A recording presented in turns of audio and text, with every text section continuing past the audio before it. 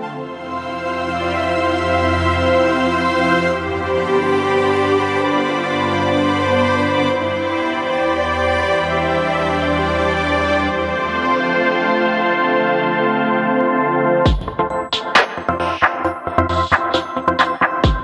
friends, welcome to the Skyline Church podcast. I'm Jonathan Middlebrooks, one of the pastors here at Skyline Church.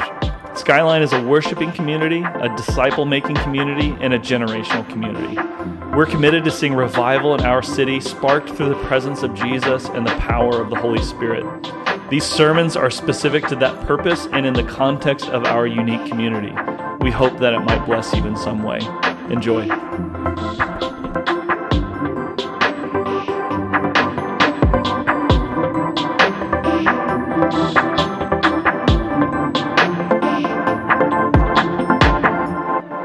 Galatians 5:22 is where we have been camped out. But the fruit of the Spirit is love, joy, peace, patience, kindness, goodness, faithfulness, gentleness, and self-control. Against such things there is no law.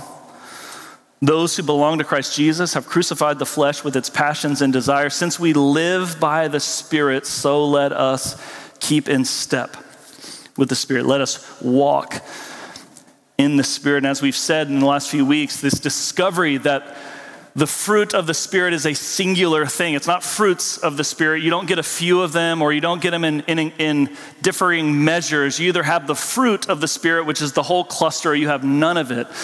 Now, this isn't to say that human effort isn't good. It doesn't mean that you shouldn't grow in your own ability to have patience, but your ability to have patience isn't the same thing as the patience of God flowing through you.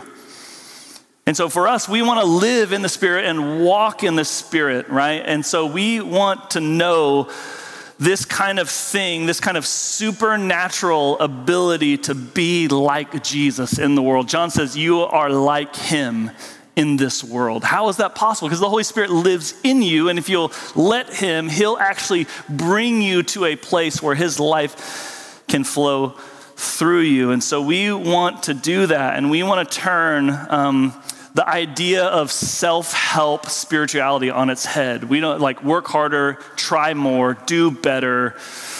So if gentleness is something you can do, I will just tell you, this is my nature. I'm an Enneagram 8, and in my flesh, I will sit in front of your face and say, be gentle. Coffee's over. That's it. That's all we need. I don't need to hear any of your problems. You're like, I struggle with being gentle. I just be gentle then. That's it. Be patient. What else do you need? Just do it, right? It's like Nike, Michael Jordan, faith. Just do it. But we know it's not that simple, right? And we know that there's different ways where we're like, I really exercise patience in this, and then I'm really impatient in that. That just means we're in our own strength. And yet God has something for us that allows people to do things that they never could have done apart from him.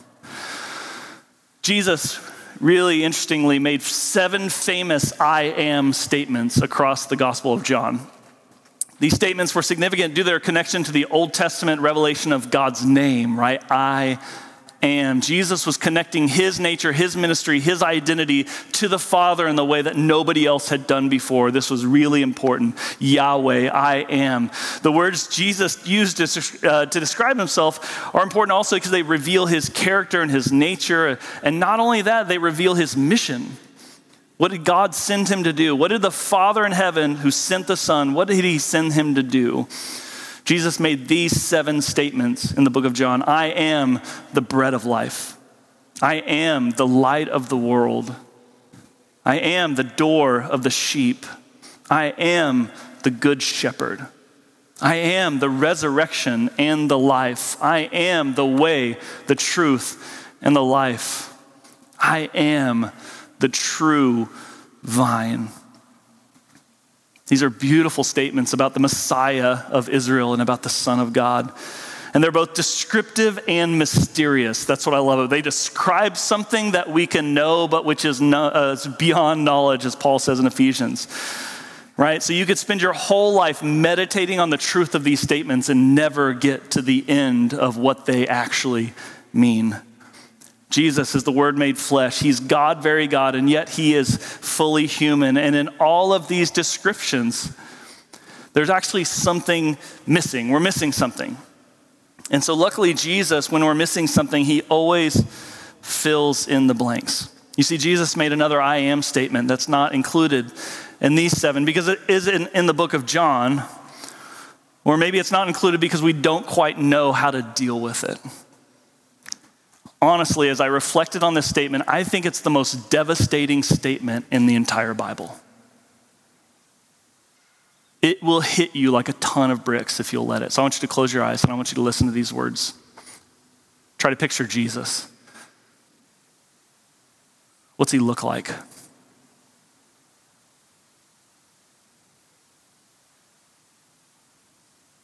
Picture his face.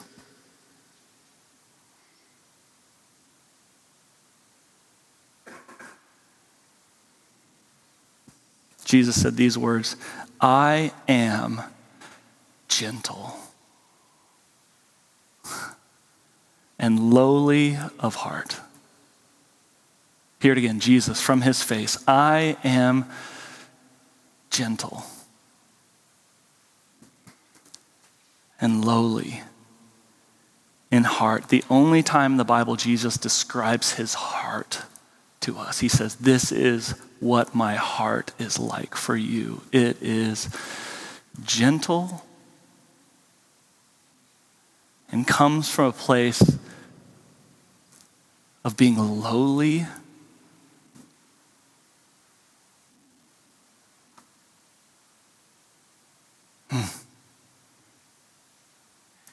Some of us need a reintroduction to Jesus. Who he is, that he isn't angry, disappointed, withholding. He doesn't shame people or guilt them. He says, I am gentle and lowly of heart. Now, as you think about this, it's fascinating because Jesus says this statement in the future. He says, depart from me, you never, what? Knew me.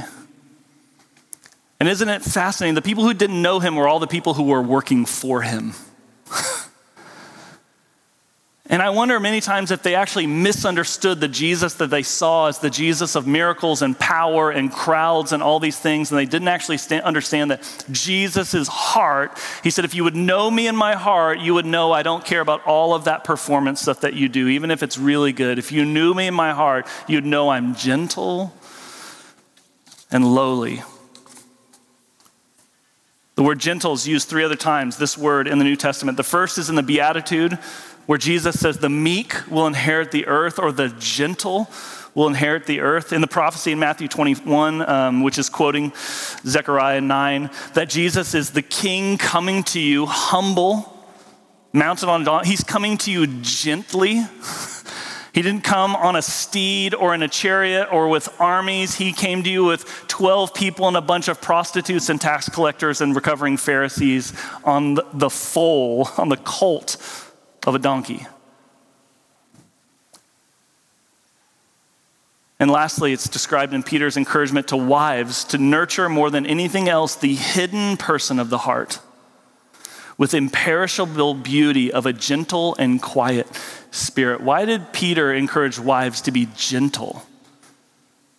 Because their king is gentle. The one who saved them is, he's telling you, it's like, hey, in your home, be like Jesus. Take on the beauty of his gentleness and a quiet spirit, because you have nothing to earn or prove or gain. You have everything. You have me, I'm gentle, be like me. He's not reactionary or harsh. He's not quick-tempered. Jesus doesn't rush to judgment. I love that. He is a gentle king. He is unlike any other king, which is why God told Israel in the Old Testament, believe me, you don't want a king.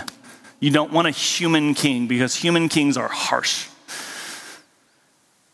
And so what did he do? He sent us a gentle king. Not only is he gentle, but he's lowly. What does that mean? It seems in this way to overlap these two things, gentle and lowly at heart, come together to communicate a single reality about who Jesus is, about his heart.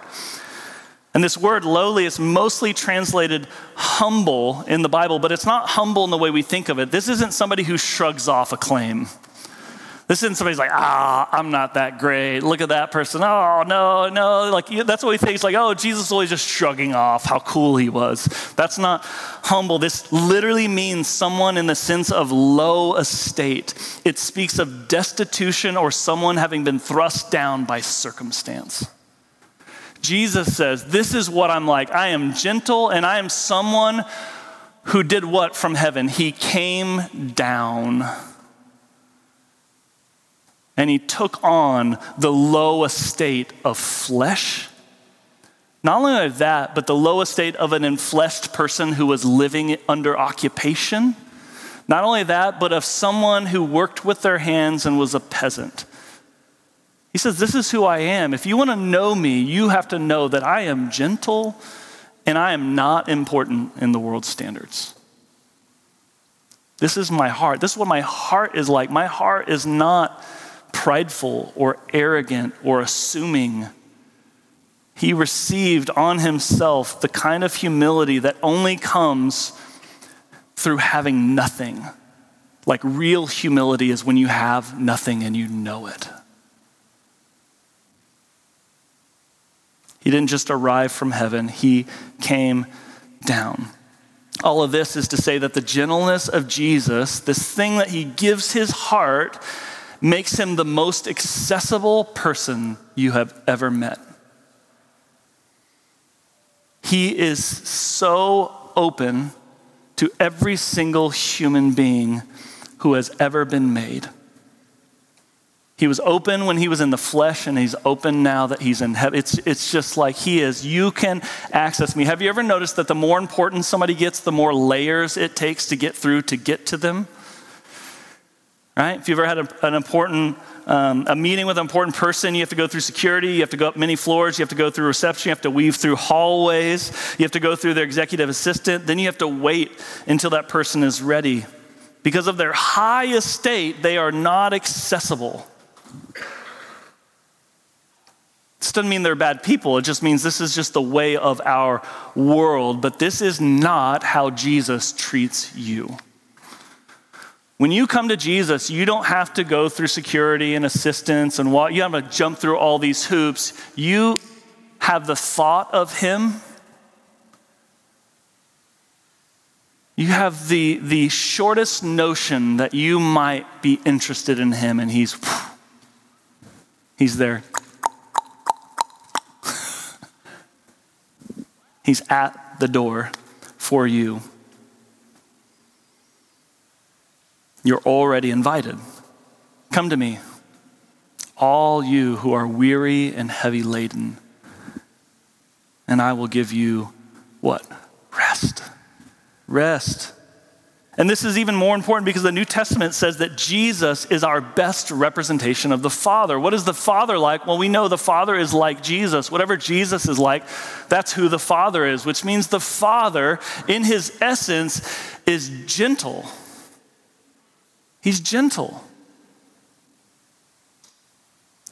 I don't know how many of you have heard that in your life, especially in church. Have you heard that the Father is gentle? You have a gentle Father in heaven. And don't get it mixed up with your earthly father, because human beings are not gentle. This world we live in is not gentle, and we misunderstand when we hear the word Father and we instantly think of a Father here. That's not how our Father in heaven is. He's given us a Father who is gentle. For God was pleased to have all his fullness dwell in Jesus. I love Hebrews. The Son is the radiance of God's glory and the exact representation of his being. Wow. Jesus, who is gentle and lowly of heart, is the exact representation of the Father. He is the Father with skin. That's it.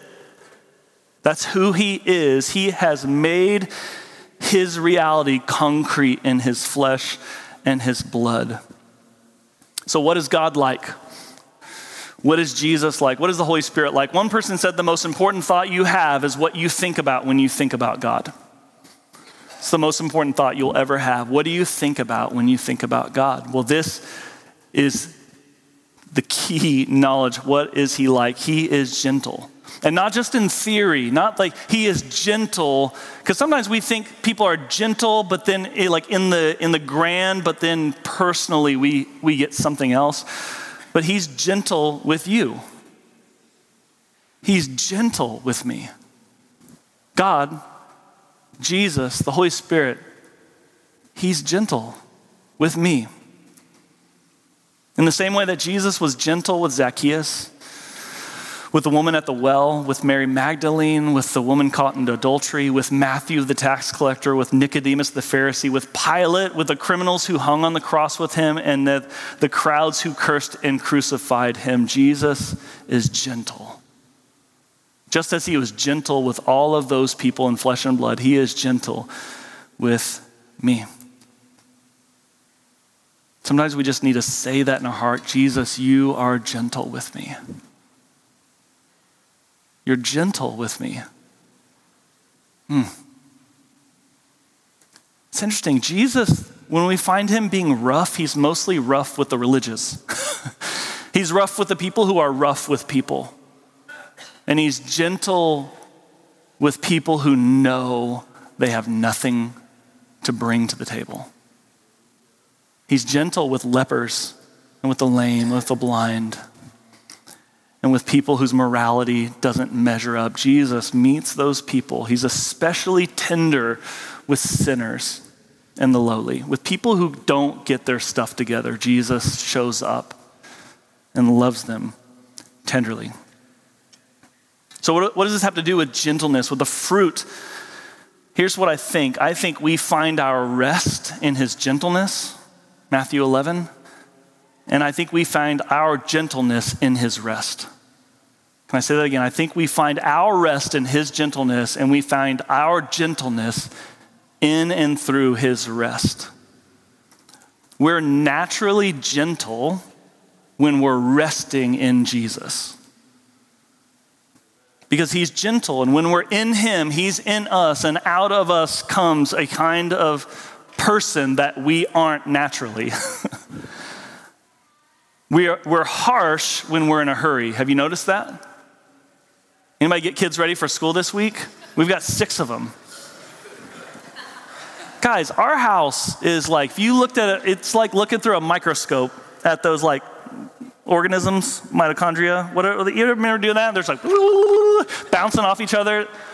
And I'm like, one went that way and one went that way. And you're like, somebody doesn't have underwear on. You're like, how'd you get all the way dressed with no underwear on? And you're just like, put on your underwear. You just want to freak out. Whew. But have you ever had like a perfect vacation day? You ever had a day where you like sat on the beach or in the mountains and everything just went well? Like even with kiddos, have you ever had one? We've actually had those, it's a miracle. We've had those days with our kids where I just sit on our back porch and our kids play outdoors and I just look at the trees and the wind blows and we just had like an amazing day of rest. We just enjoyed the goodness of what God had given us, and nothing went wrong and nothing went bad and nobody called and nobody texted and I didn't read Twitter and I just... Jesus says life with him is like that day.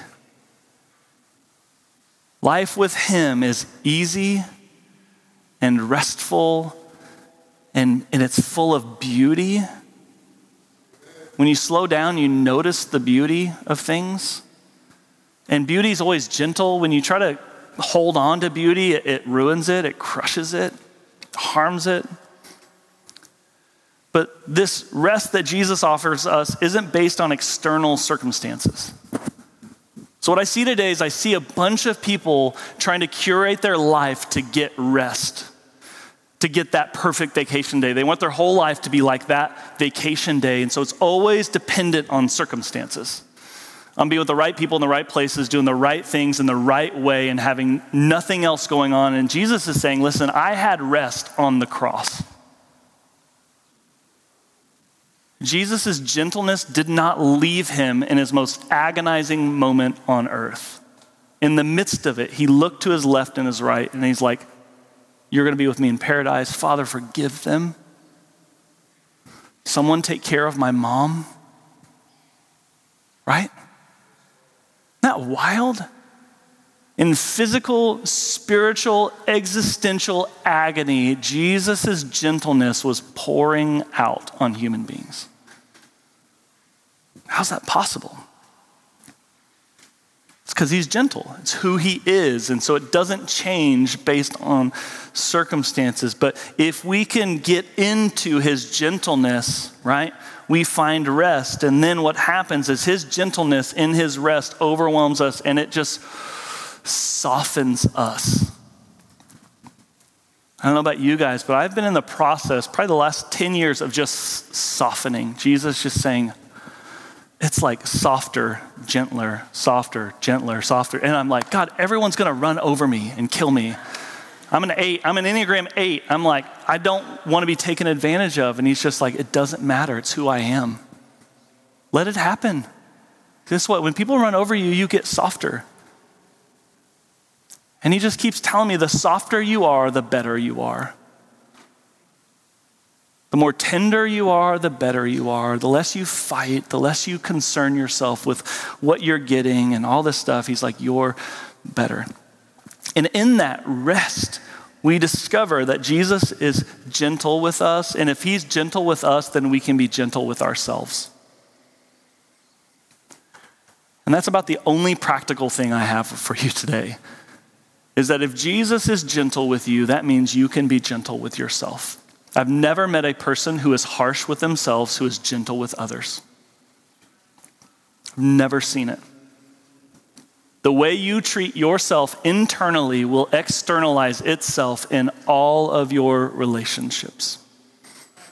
And so if you are hard on yourself in your heart, you will be hard on everybody else.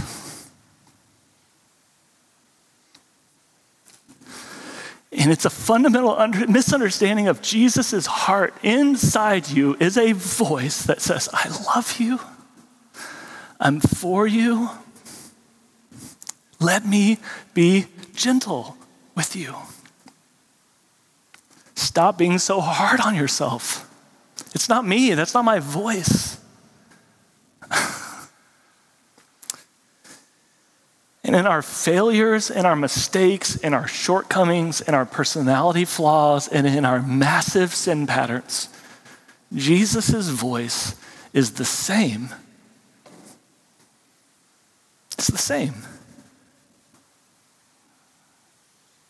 In every circumstance, his voice never changes. It is gentle and calm and loving. It doesn't matter where you are or what has happened or what you've done. His whisper in you, his banner over you is love.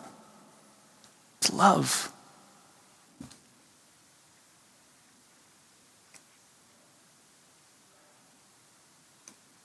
So if Jesus is gentle with you and he knows everything about you, there are no secrets. You can be gentle with yourself. You can let it go. What does that look like? I think the first thing it looks like, we stop accusing ourselves. Stop accusing yourself. Stop doing Satan's job for him.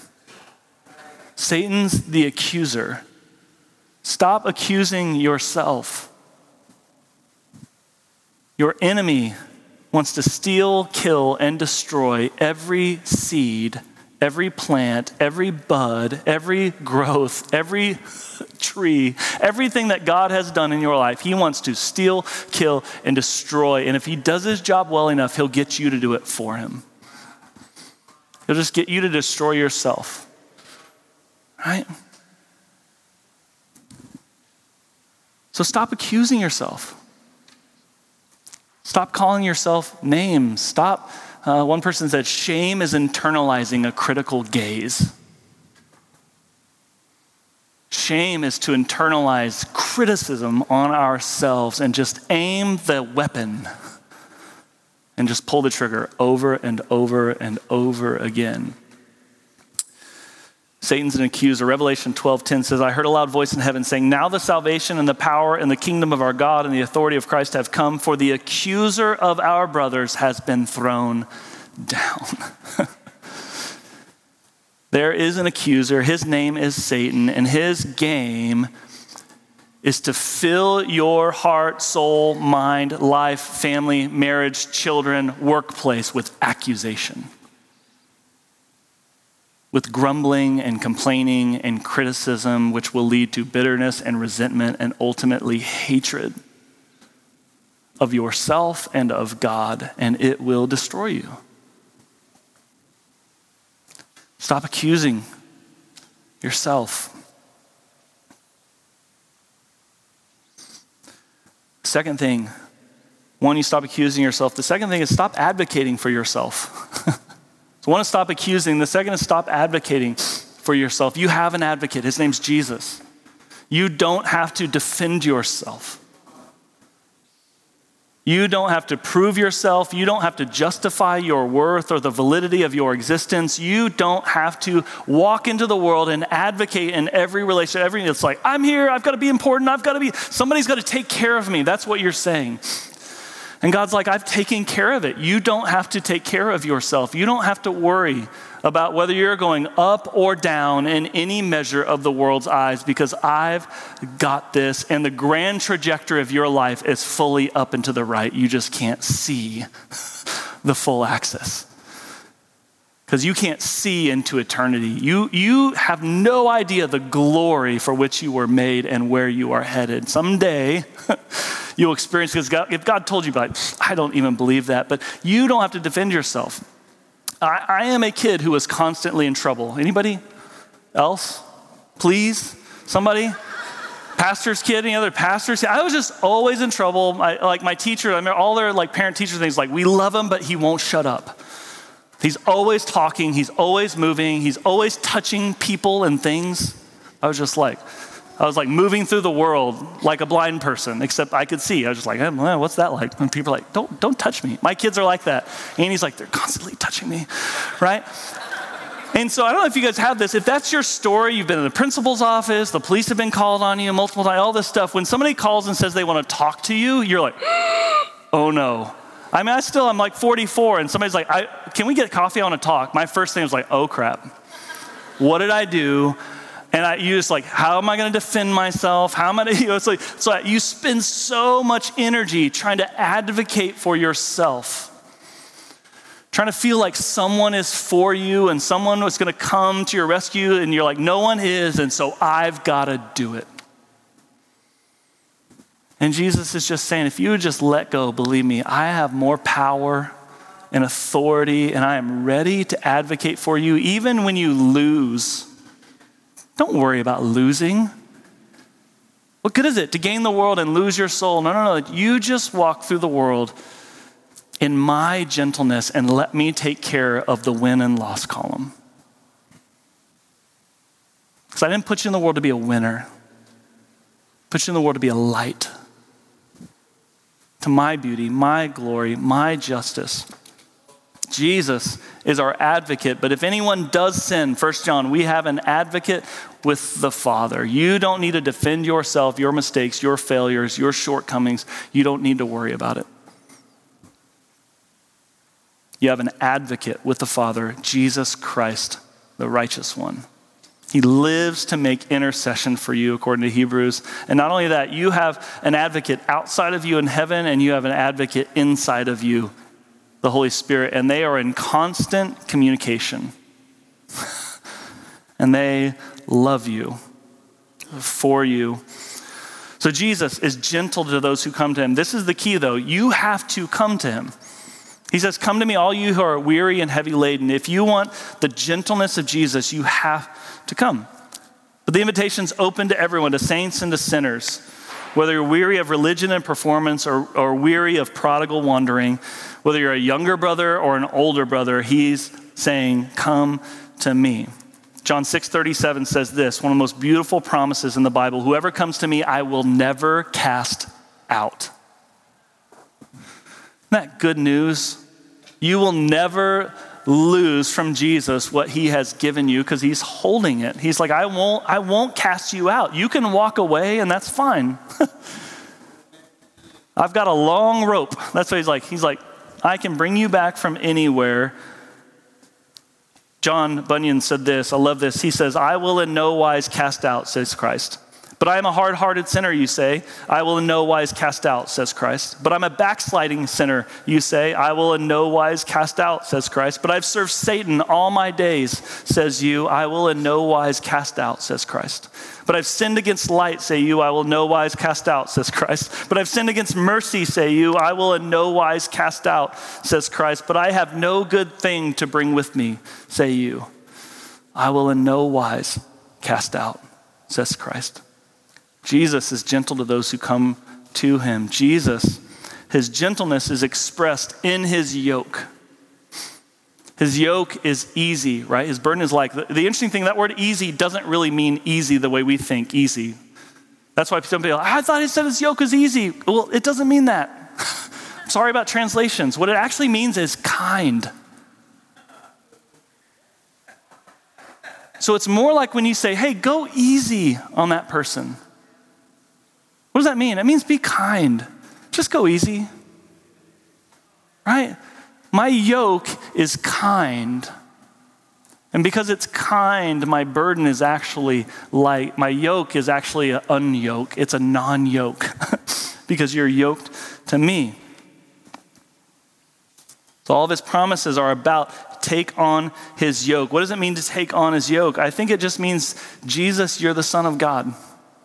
Right? I place my trust and hope in your work on the cross for the salvation of my soul. I believe that through your resurrection, I too can rise again one day into eternity with you. I believe that you rose from the grave, that you ascended to heaven at the right hand of the Father. You sent the Holy Spirit to live inside of people so that they could carry out the work of your kingdom. Your Spirit is what brings the life of the kingdom out of your people. So in essence, to yoke yourself to Jesus means to give him your life and for him to give you his Spirit. That's what it means to be yoked to him. We are connected to him as his Spirit lives in us. So being yoked with Jesus is basically to walk in the Spirit. What does it mean to be yoked to him? It means to receive his Spirit. Hebrews says this, therefore, since we have a great high priest who has gone through the heavens, Jesus, the Son of God, let us hold firmly to the faith we profess. For if we do not have a high priest who is, unable to sympathize with our weaknesses, but we have one who has been tempted in every way, just as we are, yet is without sin. Let us then approach the throne of grace with confidence so that we may receive mercy and find grace to help us in our time of need.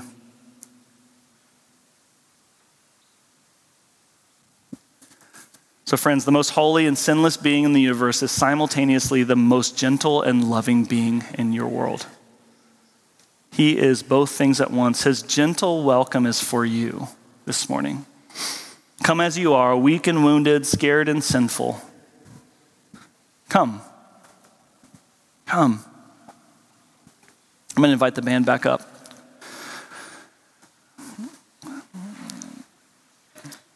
So here's what I know. I know that some of you in this room have not experienced the gentleness of Jesus through his followers. Some of you were raised by harsh Christian parents, and you attended a harsh Christian church, which is an oxymoron. I know that. Those two things should never be together. Some of you were raised in a non-Christian world with harsh parents and with a harsh community and in harsh neighborhoods and harsh schools, right? And so I just want to acknowledge the world we live in is rough. And many times the way we get on in the world is by learning to be rough. It's like a preemptive toughness, right? So if you ever walk into a room where you think you might get beat up, do you know what you do? You try to act like you could beat somebody up. So you're like, I just want to put off the vibe, right? That I'm not scared. But what it does, it teaches us to fake, right? To put up a guard, to defend ourselves, to protect ourselves. And so many times we come to God that way. And I just want to say the problem with us being representatives of Jesus is that we only really represent him as much as we're like him. So I just want to tell you, if you have like wounding and baggage around church leaders or churches or Christians and their representation of Jesus, Jesus is the only representation of God. That's it, just him. Not you, not me, not us, not Skyline. I mean, we are the faintest shadow of who he is. That's why Hebrews says, fix your eyes on him, the author and perfecter of your faith, because only in him do you really see who God is. So that's one group. I feel like the Lord just wants to deal with some of that in our lives, which is just to work out some of that tender spots in our heart about the church, about Christians, about God, about the Bible. What does all this mean? And yet Jesus says, I am gentle and lowly of heart. Some of us have gone through hard times, right? We've walked through all sorts of things, through pain, through failure. I mean, we're human beings. Human beings, they get divorced, they get pregnant before marriage. They have all this stuff happen in their lives, right? We get arrested, we break the law. I mean, it's just like, we're just humans. And what happens is we feel like we're such failures, we don't deserve God, or if we came to him, all God has for us is punishment. And God's just saying, I died for people like you. Like you're the one I came for. Come to me. Lamentations 3, this is a random verse I stumbled on this morning. I just really felt like it was for us. Lamentations 3, verse 33 says, for he does not afflict from his heart or grieve the children of men. Isn't that interesting? So the afflictions we bear in this world and the grief we carry is not from God's heart. He allows things to happen and there's stuff that goes on in this world, but it's not his heart.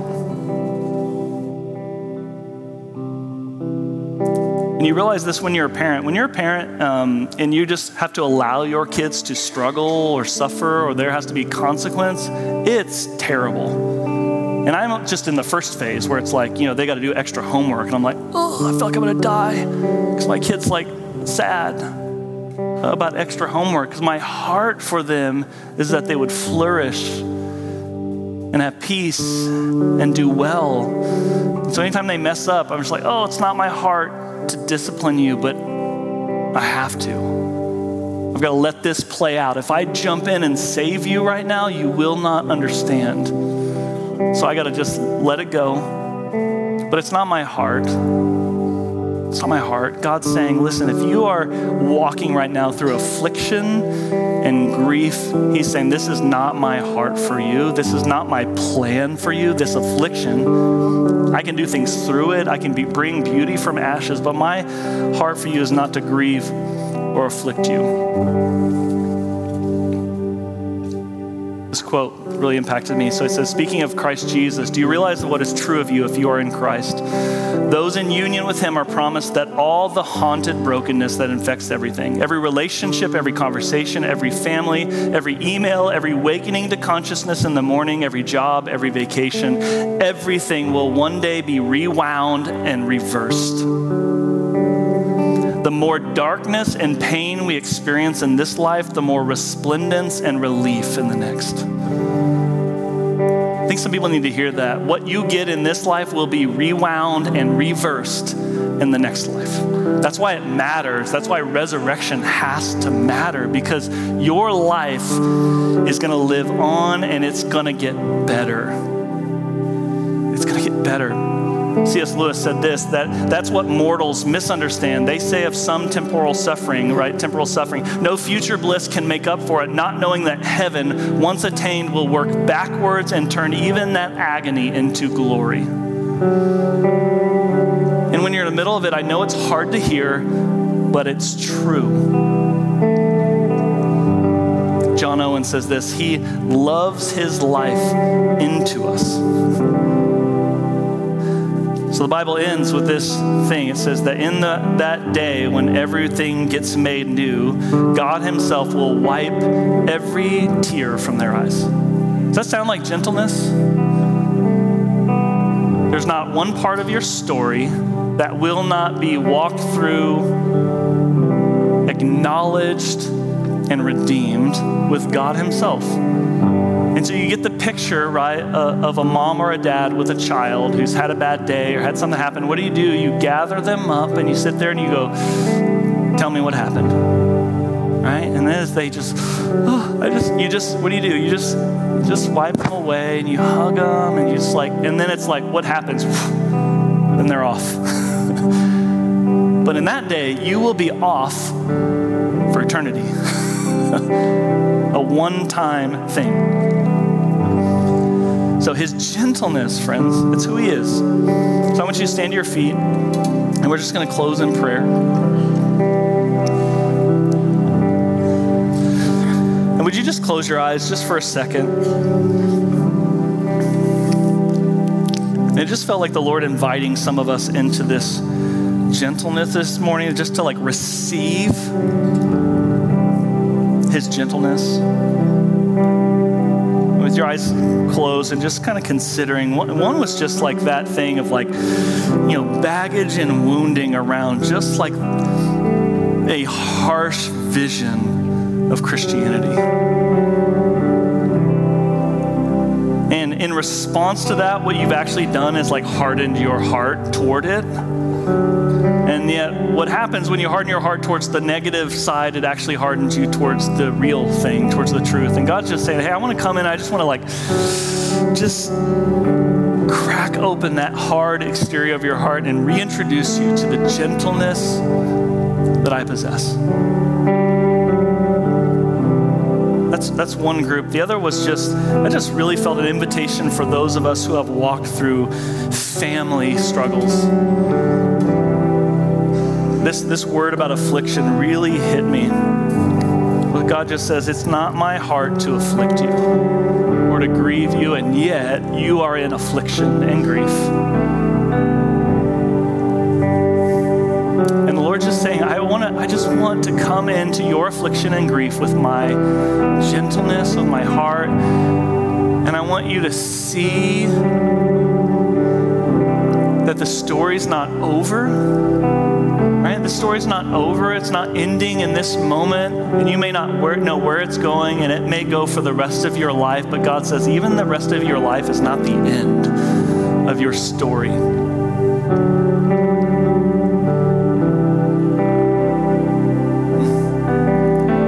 So if you're in here this morning and you have a child,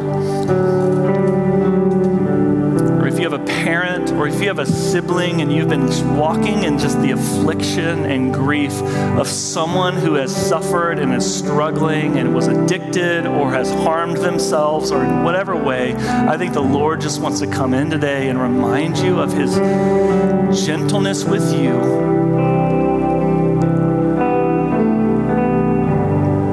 Also wants to remind you that there is a future and a hope for every single one. He says, I will not cast you out. So think about the prodigal son and his dad. That father never cast that son out, no matter how far he wandered. The invitation was to come home forever and ever. So I just want you to meet God in that. So we're just going to sing this song. The altars are open. The prayer team will be down front. If you need to pray over anything, you're just I feel afflicted in my heart. I need to meet the Lord. Let's pray for you. So, Father, we love you. Jesus, I thank you that you are gentle.